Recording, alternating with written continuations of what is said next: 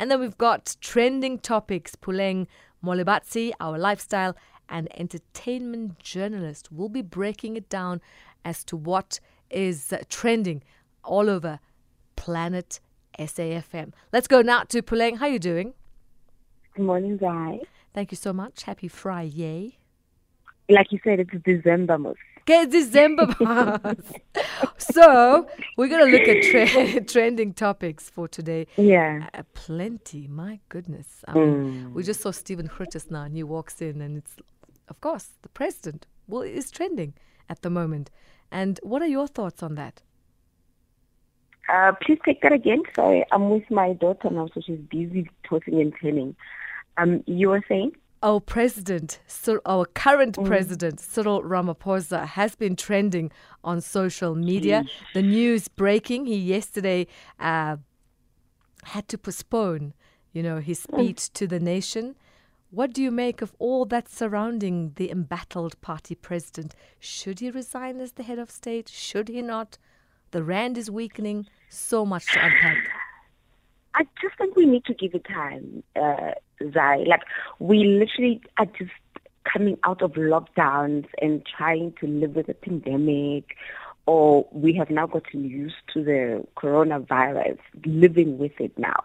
I think we just need to give him time. There's a lot of building and rebuilding, and truly is the first time now that we are living life after all of that. For a man who also was just dealing with it for the first time as a president, I don't think they even trained him that one day you might be a president and there's going to be a pandemic. I don't blame the rent entirely up to him, being weak. In terms of skeletons in the closet, who doesn't have? We all do, truly, and trust. We have seen and been through worse. I think let's give the man a bit more time. Not that I'm saying we need to, forget about everything that's going on around him. I think it's too soon, man. It's too soon to say he must resign. Let's wait until June next year. Then we'll see. Let's wait. Well, we've been waiting for this lady. She's been out of the media for a while. She's no longer on, the music shows in Randburg. And to see that Unati has had quite a life-altering experience, so much that she has gone through, and she's come out now. Very interesting timing, considering. I like what she does. Unati is very honest in how she lives her life, in how she deals with life challenges, in how she likes it to transform either at her body or her health or career. She's very transparent and honest and authentic to who she is. I have so much respect for that particular post. Once in a while, we all face setbacks in our careers. And with her, we wouldn't have known just how much what happened last year with that particular radio station affected her career entirely until she put it out there. And I like that she wasn't just ranting and going on and on, pointing fingers. She was looking at how she needed to also make shifts in her life and her well-being, and how that sort of helped her and propelled her to where she is right now. Because I know she recently launched a lifestyle show as well. So it's nice to see her make a comeback in that way, and looking back at where she comes from and how that affected her career, but also what then do you do? Because imagine when you had all this work and you had all these streams of incomes, and then suddenly it all goes away. You're still a parent, you still have bills to pay, you're still an entertainer.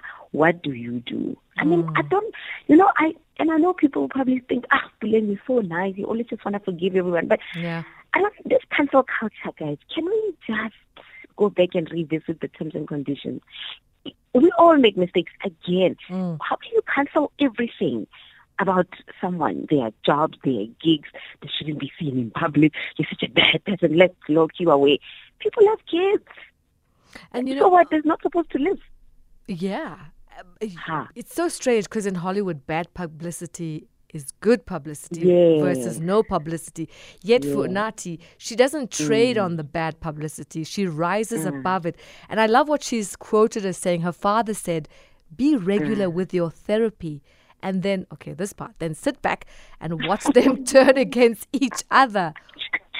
That is that deep. one is quite spicy, if you mind. Like if you ask me, I'm like, I don't even know who are those. people. But I think the first thing that she did, which was good, which I like, it's a feel-good post for this time of the year. Work on yourself. Forget about the noise. Life will always happen, but do something about yourself. Find a way to go through it in a healthy manner, because she said she was almost put on medication and tranquilizers because of what happened to her. I think that's quite sad, honestly. Yeah, and some of us, there is no option but to go onto medication. It's the only way. And she's sort of resisted it because she wanted alternatives to healing her mental health and working on herself, being kind to herself, all of those things that we as mere mortals choose to ignore. But of course, Unathi vibrates slightly differently. And it's working for her. I mean, she looks good in the process. I know. She looks amazing. I mean, new show, new platform. I think it's, one of the channels. So we'll look out for her. There's also black coffee, man. Is there anything that black coffee can do no wrong? They are just Grammy Award winning. They're partnering with brands. I think one of the things that he's done was find his space in an international market and really branch out, not just in music, but also having very influential figures in fashion. And he recently gave tribute to the founder of the brand of Time. And I think we just didn't know just how close they both were until recently when he posted and gave tribute, because it's actually been a year since his passing. And what one of the things that he was saying was that I think people just didn't realize just how much of an influence his friend, I just want to pull out this one for you because I see they're also just sitting in a private jet. It's Virgil Abloh, who is the founder of the brand Off-White, which is a fashion brand it's a global brand. And Black Coffee just posted giving a tribute to his friend who passed away last year around September to cancer. And he also put music out, which was to commemorate his time and, of course, their brotherhood. So I think it's not just about looking good, but it's also just people who are in influential positions. How do they support each other? How do they also, because I do believe entertainment outside of South Africa can be quite something that you will need a community of your own. And Black Coffee has done quite well in bringing brothers who are they are big forces to be reckoned with.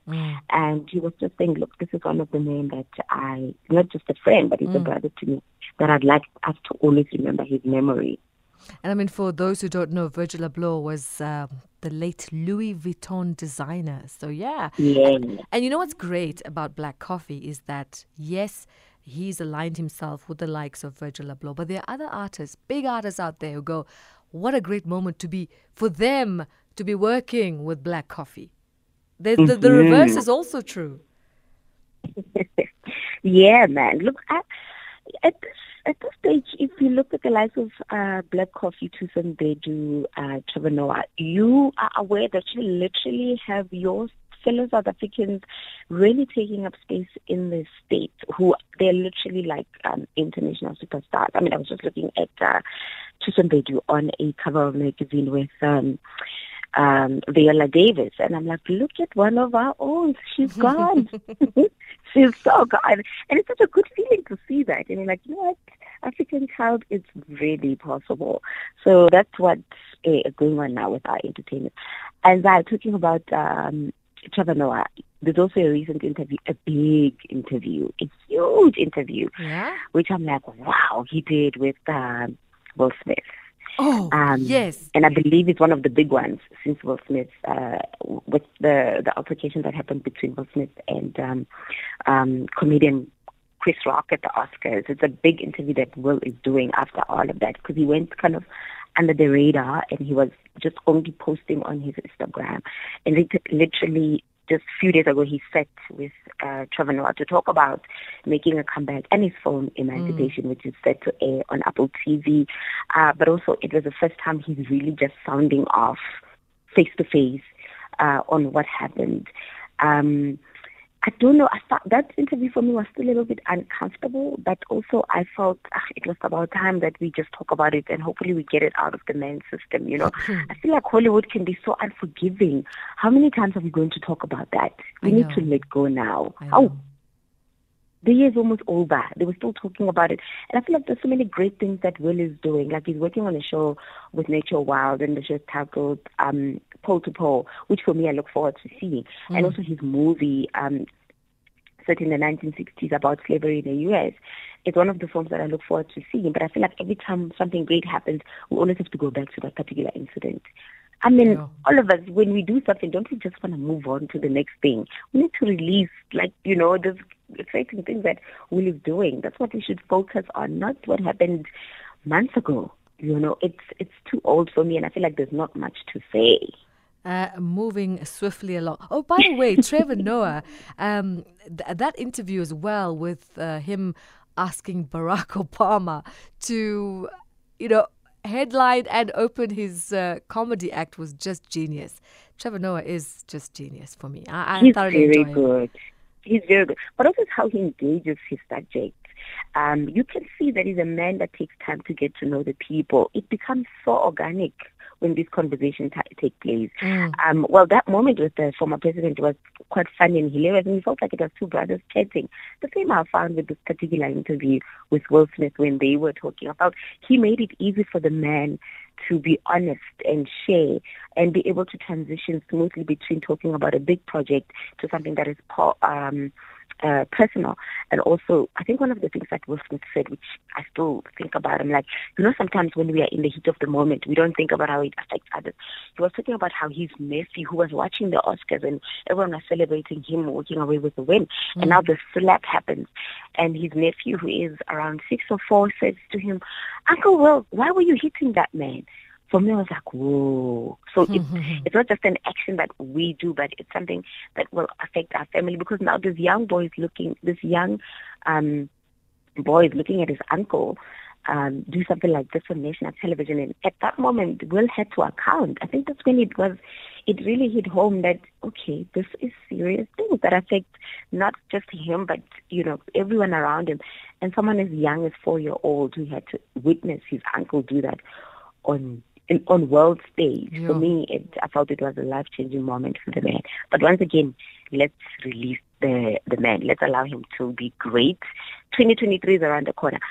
Guy, aren't you excited about Bontle Modisele's Guinness World Record? They broke the record. What? I'm a piano, guys. I go away for one day to a town, and this is what happens. Yeah.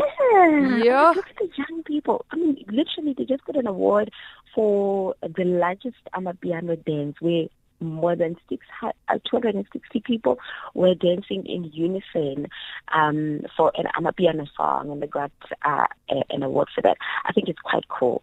Amapiano is not just a genre that is witnessed and felt on stage. It's also breaking world records of that magnitude. I think I was just like, wow, I'm impressed. It's a genre that it's breaking all the boundaries and demanding its own space on global stage. It was quite impressive.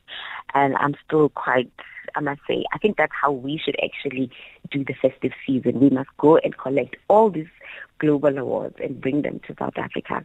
Oh, but when you say largest Amapiano dance, large in terms of?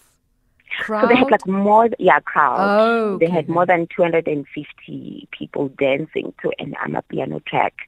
And so that was the biggest crowd in unison. And this was measured by the Guinness World Record. Yes. So I found that was quite cool. That was really cool. And what's going on now, Zai, with the likes of Ted Jones, the young man who's also big on social media, who also is mostly dancing for Amapiano tracks. He has literally played a role just as a dancer, not even an artist, played a role as a dancer, exposing the genre itself. You've seen Chad with his parents, ne? On Instagram and TikTok.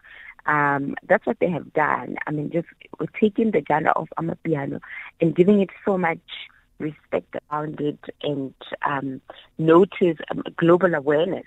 And I think with this also, it's saying, you know what, South Africa, imagine, look at us. We come from something as big as Kwaito and house music, and then we saw Amapiano, and we're like, we'll see where this one goes. And for that to happen, I'm like, Hashem, they are here, and they're not going anywhere.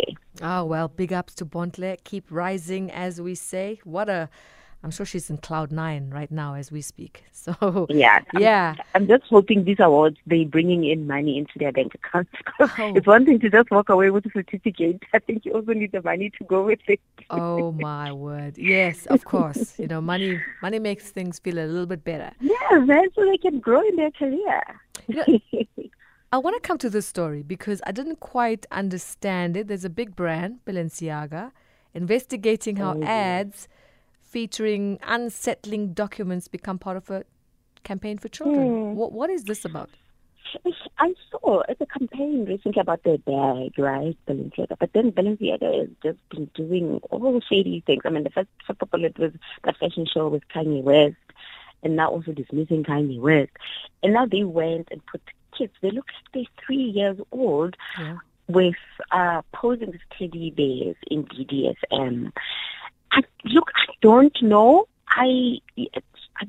For me, if I was paging through a magazine and I saw that, I wouldn't care.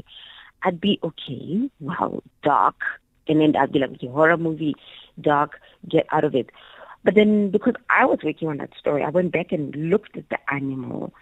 And I just wanted to understand why. What does that even mean? Whose concept was this? Did you see? But it's a young boy and a young girl.